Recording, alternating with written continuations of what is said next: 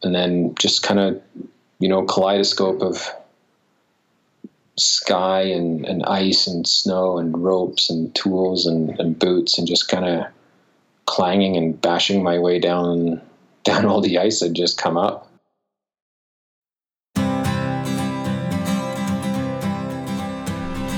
Welcome back. I'm Ashley Soppy, your hostess for The Sharp End. This podcast is brought to you by the American Alpine Club and sponsored by Mammut. Designed and developed in the Swiss Alps, Mammut has been making the finest equipment since 1862. Driven by a continuous quest for innovation, Mammut's technical clothing, footwear, climbing gear, avalanche safety, and alpine equipment are distinguished by the highest quality, functionality, and safety. They embody Swiss technology and perfection. Mammut, absolute alpine. And there's more big news for my show. Vertical Medicine Resources has decided to be another contributing sponsor of The Sharp End. Vertical Medicine Resources is an innovative climbing medicine company. They recently came out with a new book titled Vertical Aid, Essential Wilderness Medicine for Climbers, Trekkers, and Mountaineers. Check it out. Today I talk with an ice climber about a recent trip he went out on. Welcome to the show. Go ahead and tell us a little bit about yourself. My name is Rafael Andronowski. Most people just call me Raf, and I'm a climber and photographer from Canmore, Alberta. I started ice climbing about 7 years ago? 7 years ago now, I think. It's just been kind of what I do most winters. The Canadian Rockies just have so much ice, just everywhere within a short distance. You have giant multi-pitch routes to sort of lots of short cragging spots, and some of the best, biggest, hardest dry tooling in the world, and endless mountains. So even in the middle of summer, you can go kind of ice climbing on a glacier or on a high peak or something like that. Most amazing place to live by far. Nice. And we've got you on the show today because you actually recently had an incident while climbing an ice climbing route. Why don't you go ahead and tell us about that? So I was just sort of back from Christmas with family and stuff. So, just kind of back home, and I was supposed to go ice climbing with my friend Jeff, who actually taught me how to climb pretty much 7 years ago, because he's the guy that took me out climbing the first time. We've been climbing together for a long time. We've been climbing lots. We've climbed some of my difficult ice together. This time, instead of wanting to, kind of climb something by moonlight or, do some massive approach, we just kind of want to have like a nice mellow day out. That's why we kind of picked field. And after looking at avalanche conditions and sort of taking a look at the routes through binoculars from across the road, we decided that Carlsberg looked pretty good. And, we've both climbed it probably a dozen times each at least. Well-known route, pretty common for us to do. And it looked in good shape, so we thought we'd kind of give it a go. What was the route name? Carlsberg Column. So it's one of the routes in field. They're called beer climbs because they're all named after some kind of beer. So you've got like Guinness Gully, Carlsberg Column, Pilsner Pillar, Corner Cascade. Obviously the first ascensionists had a sense of humor. There's this whole section of these climbs there that all they're all called the beer route. So Carlsberg Column is sort of the middle grade one of those. It's about a 5 plus. Sometimes it's like a very hooked out 4. With ice climbing, you kind of see what you get depending on the season and how things change. This year it looked like it hadn't been done too many times yet. Like it wasn't super hooked out. So we were kind of hoping it'd be kind of like, a nice, easy 5. I think that's about it. The route starts as sort of like you can get to it via the approach ice. So there's kind of like a short strip of approach ice to climb, or you can climb, or not rather climb, you can go around on the walk around. And then after the approach ice, which is, I don't know, a little bit of kind of like maybe grade 4 for about like 8 to 10 meters. Like it's a steep little section, and then it kind of rambles around. It's a whole bunch of kind of like, grade 2, maybe grade 3 steps with a bunch of snow slopes and all that kind of stuff in it. So Carlsberg proper is about a 55, 60 meter column of usually grade 5 ice. Super fun route for the grade. I don't know. I just started racking up. It was my first time ice climbing this season. I'd been training lots and sort of dry tooling in the gym and just kind of getting ready for competitions. I don't know, URA and the World Cups in Europe. So I've been spending a lot of time dry tooling and mixed climbing and gym climbing, and not so much time ice climbing. So I wanted to just kind of see how it went, and I figured, you know what, I'll take this first little bit, and if I'm feeling off, then Jeff can lead it. He's been climbing for probably a decade more than I have. And so I figured, you know what, he's got way more experience. He's already been out ice climbing lots this season, so if I'm feeling iffy, he can go. And then, started climbing, and, everything felt good. The initial steep bit was a little slightly chandeliered, but, not too bad. Had little bits of water running in it, but just beautiful sticks, just burning like half a pick, or even like you could get the whole pick in just up to the head, just super, super solid, really nice feet, just, good flow. It was nice to be ice climbing. Oh, that's awesome. It's just that state of just, swing and kick and swing and kick. It's just such a good flow. It just felt so good. Basically kind of more or less soloed that initial vertical bit, put a screw in at the top just before clearing the bulge. And that's where the ice kind of gets rambly. What do you mean rambly? It's just kind of that lower angle flow of sort of like grade 2 with like maybe the odd grade 3 step. You're sort of like looking around for feet a little bit more. Your sticks are a bit more careful because the ice isn't just right there, nice kind of in your face. It's at odd angles.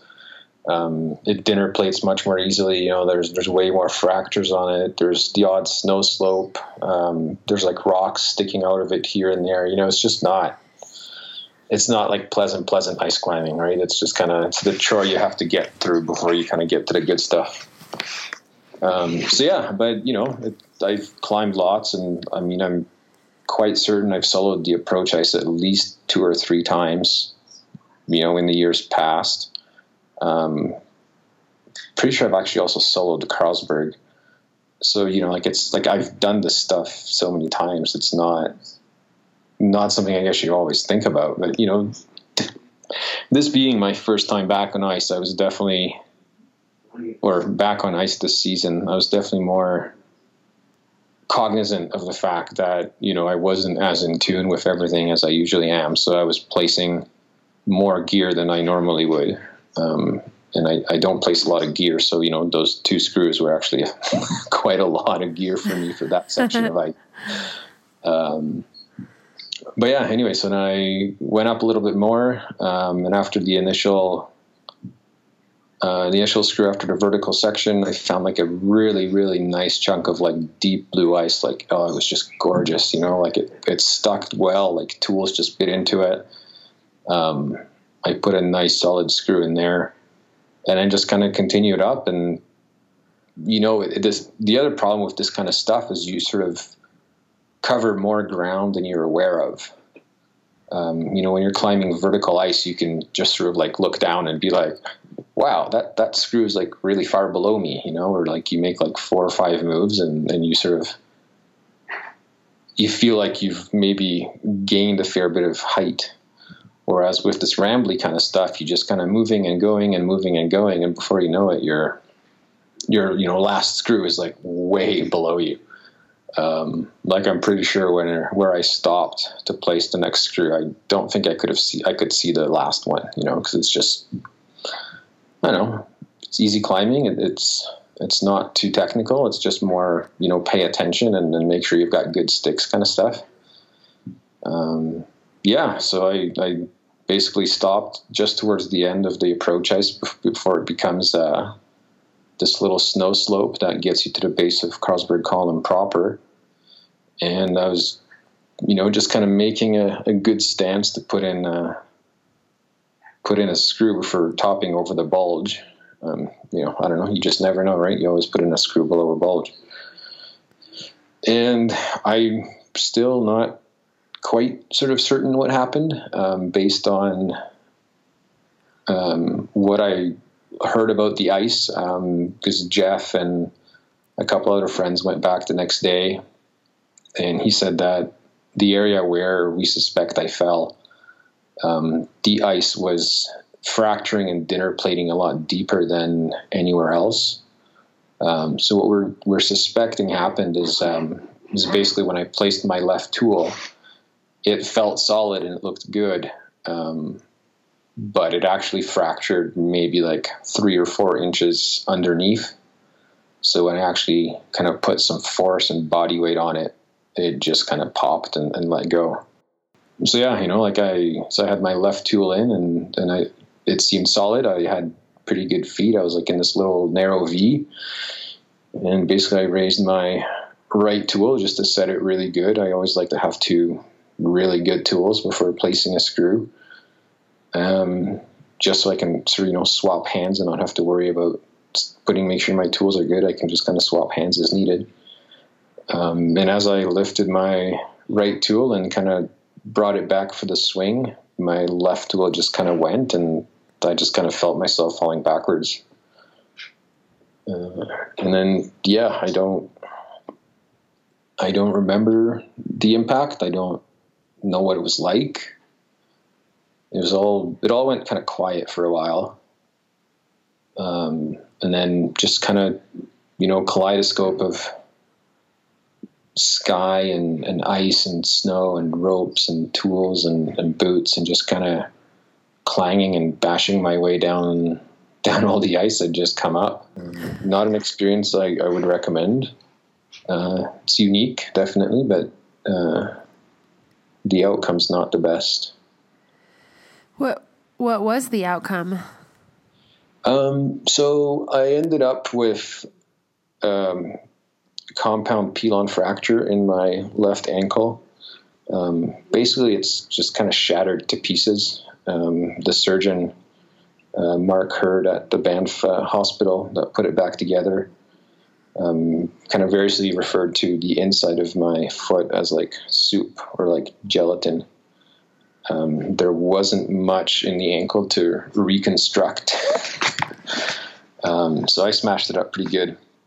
And then my right foot has the calcaneus is fractured. So it's not weight bearing for a few weeks, but it's not, bandaged or anything else. It's just kind of going to heal itself. What part of the foot is the calcaneus? That's the heel bone. Okay. So I fractured that on the right foot, and then, the left foot's just pretty mangled up. So it's got a couple plates in it now and a whole bunch of extra bone and something else and lots of screws trying to keep it all together. And supposed to heal up relatively well. I guess we'll see how it looks in a few months. So you were saying earlier that you normally place fewer screws on ice climbs, and at this point on the climb, you'd only placed 2 so far before you fell. So are you thankful that you placed those 2?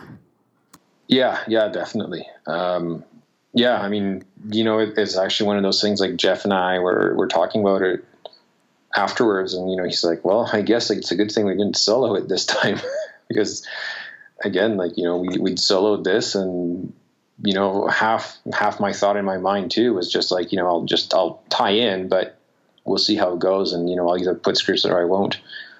So I'm definitely glad I put those 2 screws in, and the upper one held the fall. So that's quite something as well. I'm glad that, I read the ice properly and it did look as solid as I thought it was, that it was enough to hold my fall. What size screw was it that held your fall? It was one of the new Petzl laser speeds in a 13. It's one of the yellows. one of the steel versions.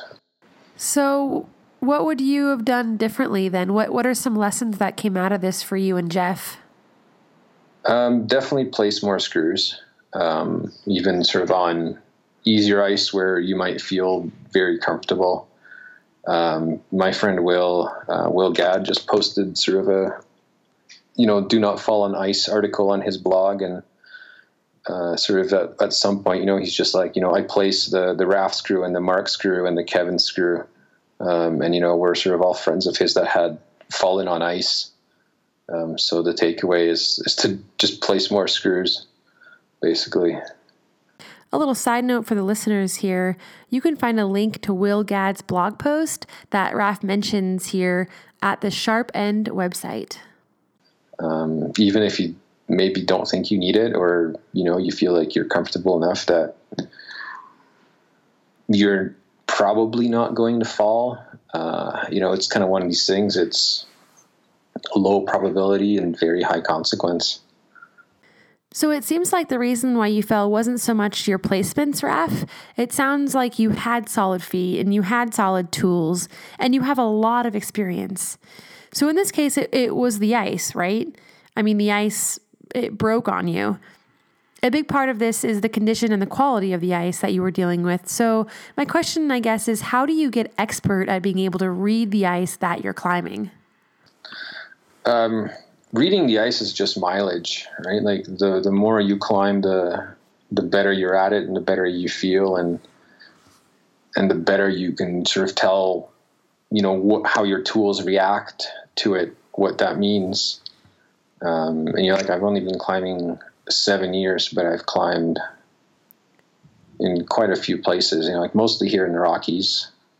But I also climbed in Cody. I've climbed in Bozeman. I've climbed in Utah. I've climbed in China. So, I feel like I should have a pretty good grasp of what good ice is and how it feels. And it definitely felt good to me. So again, that's sort of the other hard part about sort of this fall is that I thought I did have good ice, if I thought I didn't, I wouldn't have trusted my tools to it. Yeah, well, that's a great takeaway is even with all of your experience traveling around the world climbing ice and reading the ice, it can break. It can break on even the most savvy of ice climbers. I don't know. My biggest takeaway is that it could have been so much worse. So as much as this kind of sucks and, I can't walk for the next however many weeks and I'm sort of, rolling around in my, I have a friend, I borrowed his wheelchair. He's got several, so it's not like he's deprived. It could have been so much worse, and I can imagine how much worse it could have been as well, because I do sort of understand what the consequences could have been. So I think the fact that I only broke my ankles is quite amazing. Yeah, I'm glad that that's all that happened. It sounds like it could have been way worse. So then what happened next? Again, it all sort of happened so fast. I don't know if I dragged anything, if, anything fell with me or what sort of happened. All I know is I was kind of going and falling and then, all of a sudden I kind of stopped and I looked down and I could immediately tell that my left ankle was sort of sitting around at an unnatural angle and it was kind of flopping around by itself without me being able to control it. So yeah, as soon as I stopped, I kind of did sort of the usual body check, eyes move, mouth works, head turns, and then kind of go for everything else, fingers, hands, arms, body, core, leg, nothing, there's no pain anywhere. And then the only visible problem was my left ankle, because even at this point my right ankle seemed to be a little bit painful, but overall quite okay. So I just got Jeff to lower me down to the ground, and sort of based on avalanche conditions and the amount of snow up there and the fact that there were no other climbers above us, then we just kind of left me at the base of the route, because when I was safe from any any ice or snow or anything else falling from above. So yeah, we just kind of lowered me down there, and I made a little seat out of my leader pack and took all the gear off my harness and stuffed it in there so I had something to sit on. And then basically, yeah, we kind of called 911 and waited. So what's the response time like from when you called to when you actually got rescued? So the whole process from when we called 911 to when I arrived at the hospital, I think was just around 4 hours, something like that, I believe. And then, the whole process of sort of loading me around and sticking me on the stretcher and getting me into the sling bag under the helicopter, that's a whole different experience. I've flown in a lot of helicopters, but I've never been long lined out of anything, especially when you're still, quite conscious. So that's, there's probably better ways to have that experience, but it was definitely interesting to have and something, I'm not going to forget anytime soon, probably. And what have you been doing to occupy yourself post-injury? So I'm not supposed to put any weight on my feet yet. So other than kind of dragging them around on the floor, I haven't been doing anything too much with them. But I've got a little workout station here, so I've been doing pull-ups and dips and push-ups, and that's kind of been it. I've been I'm a photographer, so I've been spending lots of time organizing my files and editing photos, getting everything done that is supposed to get done at some point anyway, but climbing kind of gets in the way of doing a lot of things. Kind of making the best of it, I guess, and trying to get that upper body in shape, try and get to that one arm pull-up now that I've got the time and I can't use my legs. It's kind of fun. There's a quote by Kurt Hahn, who founded the Outward Bound School. He says, "Your disability is your opportunity." I like that. That's good. You'll have to send me that one. I like that. I'm going to stick that on my desktop. It's cool. Good. Do you have any final advice for our listeners? Be really mindful and aware of what you're doing. But, sort of in light of all that, I think I was, and this still kind of happened. So, maybe I guess, in the face of adversity, sort of look for the positives and, don't look at sort of an accident as maybe a disability or a disadvantage, but as a chance or an opportunity to work on other parts or other aspects of yourself or your life. And make the best of it. Very well said. All right. So at the end of every podcast, I love to sort of recap and figure out how we can educate you, the listener, based on this lesson. So in this story, Raf agrees that he should have placed more screws. But even with all of his experience, he wasn't able to control the ice breaking. And he fell because the ice broke. So in reality, he can't do much to control that. But what he can do is control how he can respond to it and how he can grow from it. Your disability is your opportunity. Thanks for the story, Raf. Again, thanks to all you listeners. And if you have a story you want to share on the Sharp End, please send me an email at accidents@americanalpineclub.org. This episode is sponsored by Mammut and Vertical Medicine Resources. Until next time, play hard and be smart.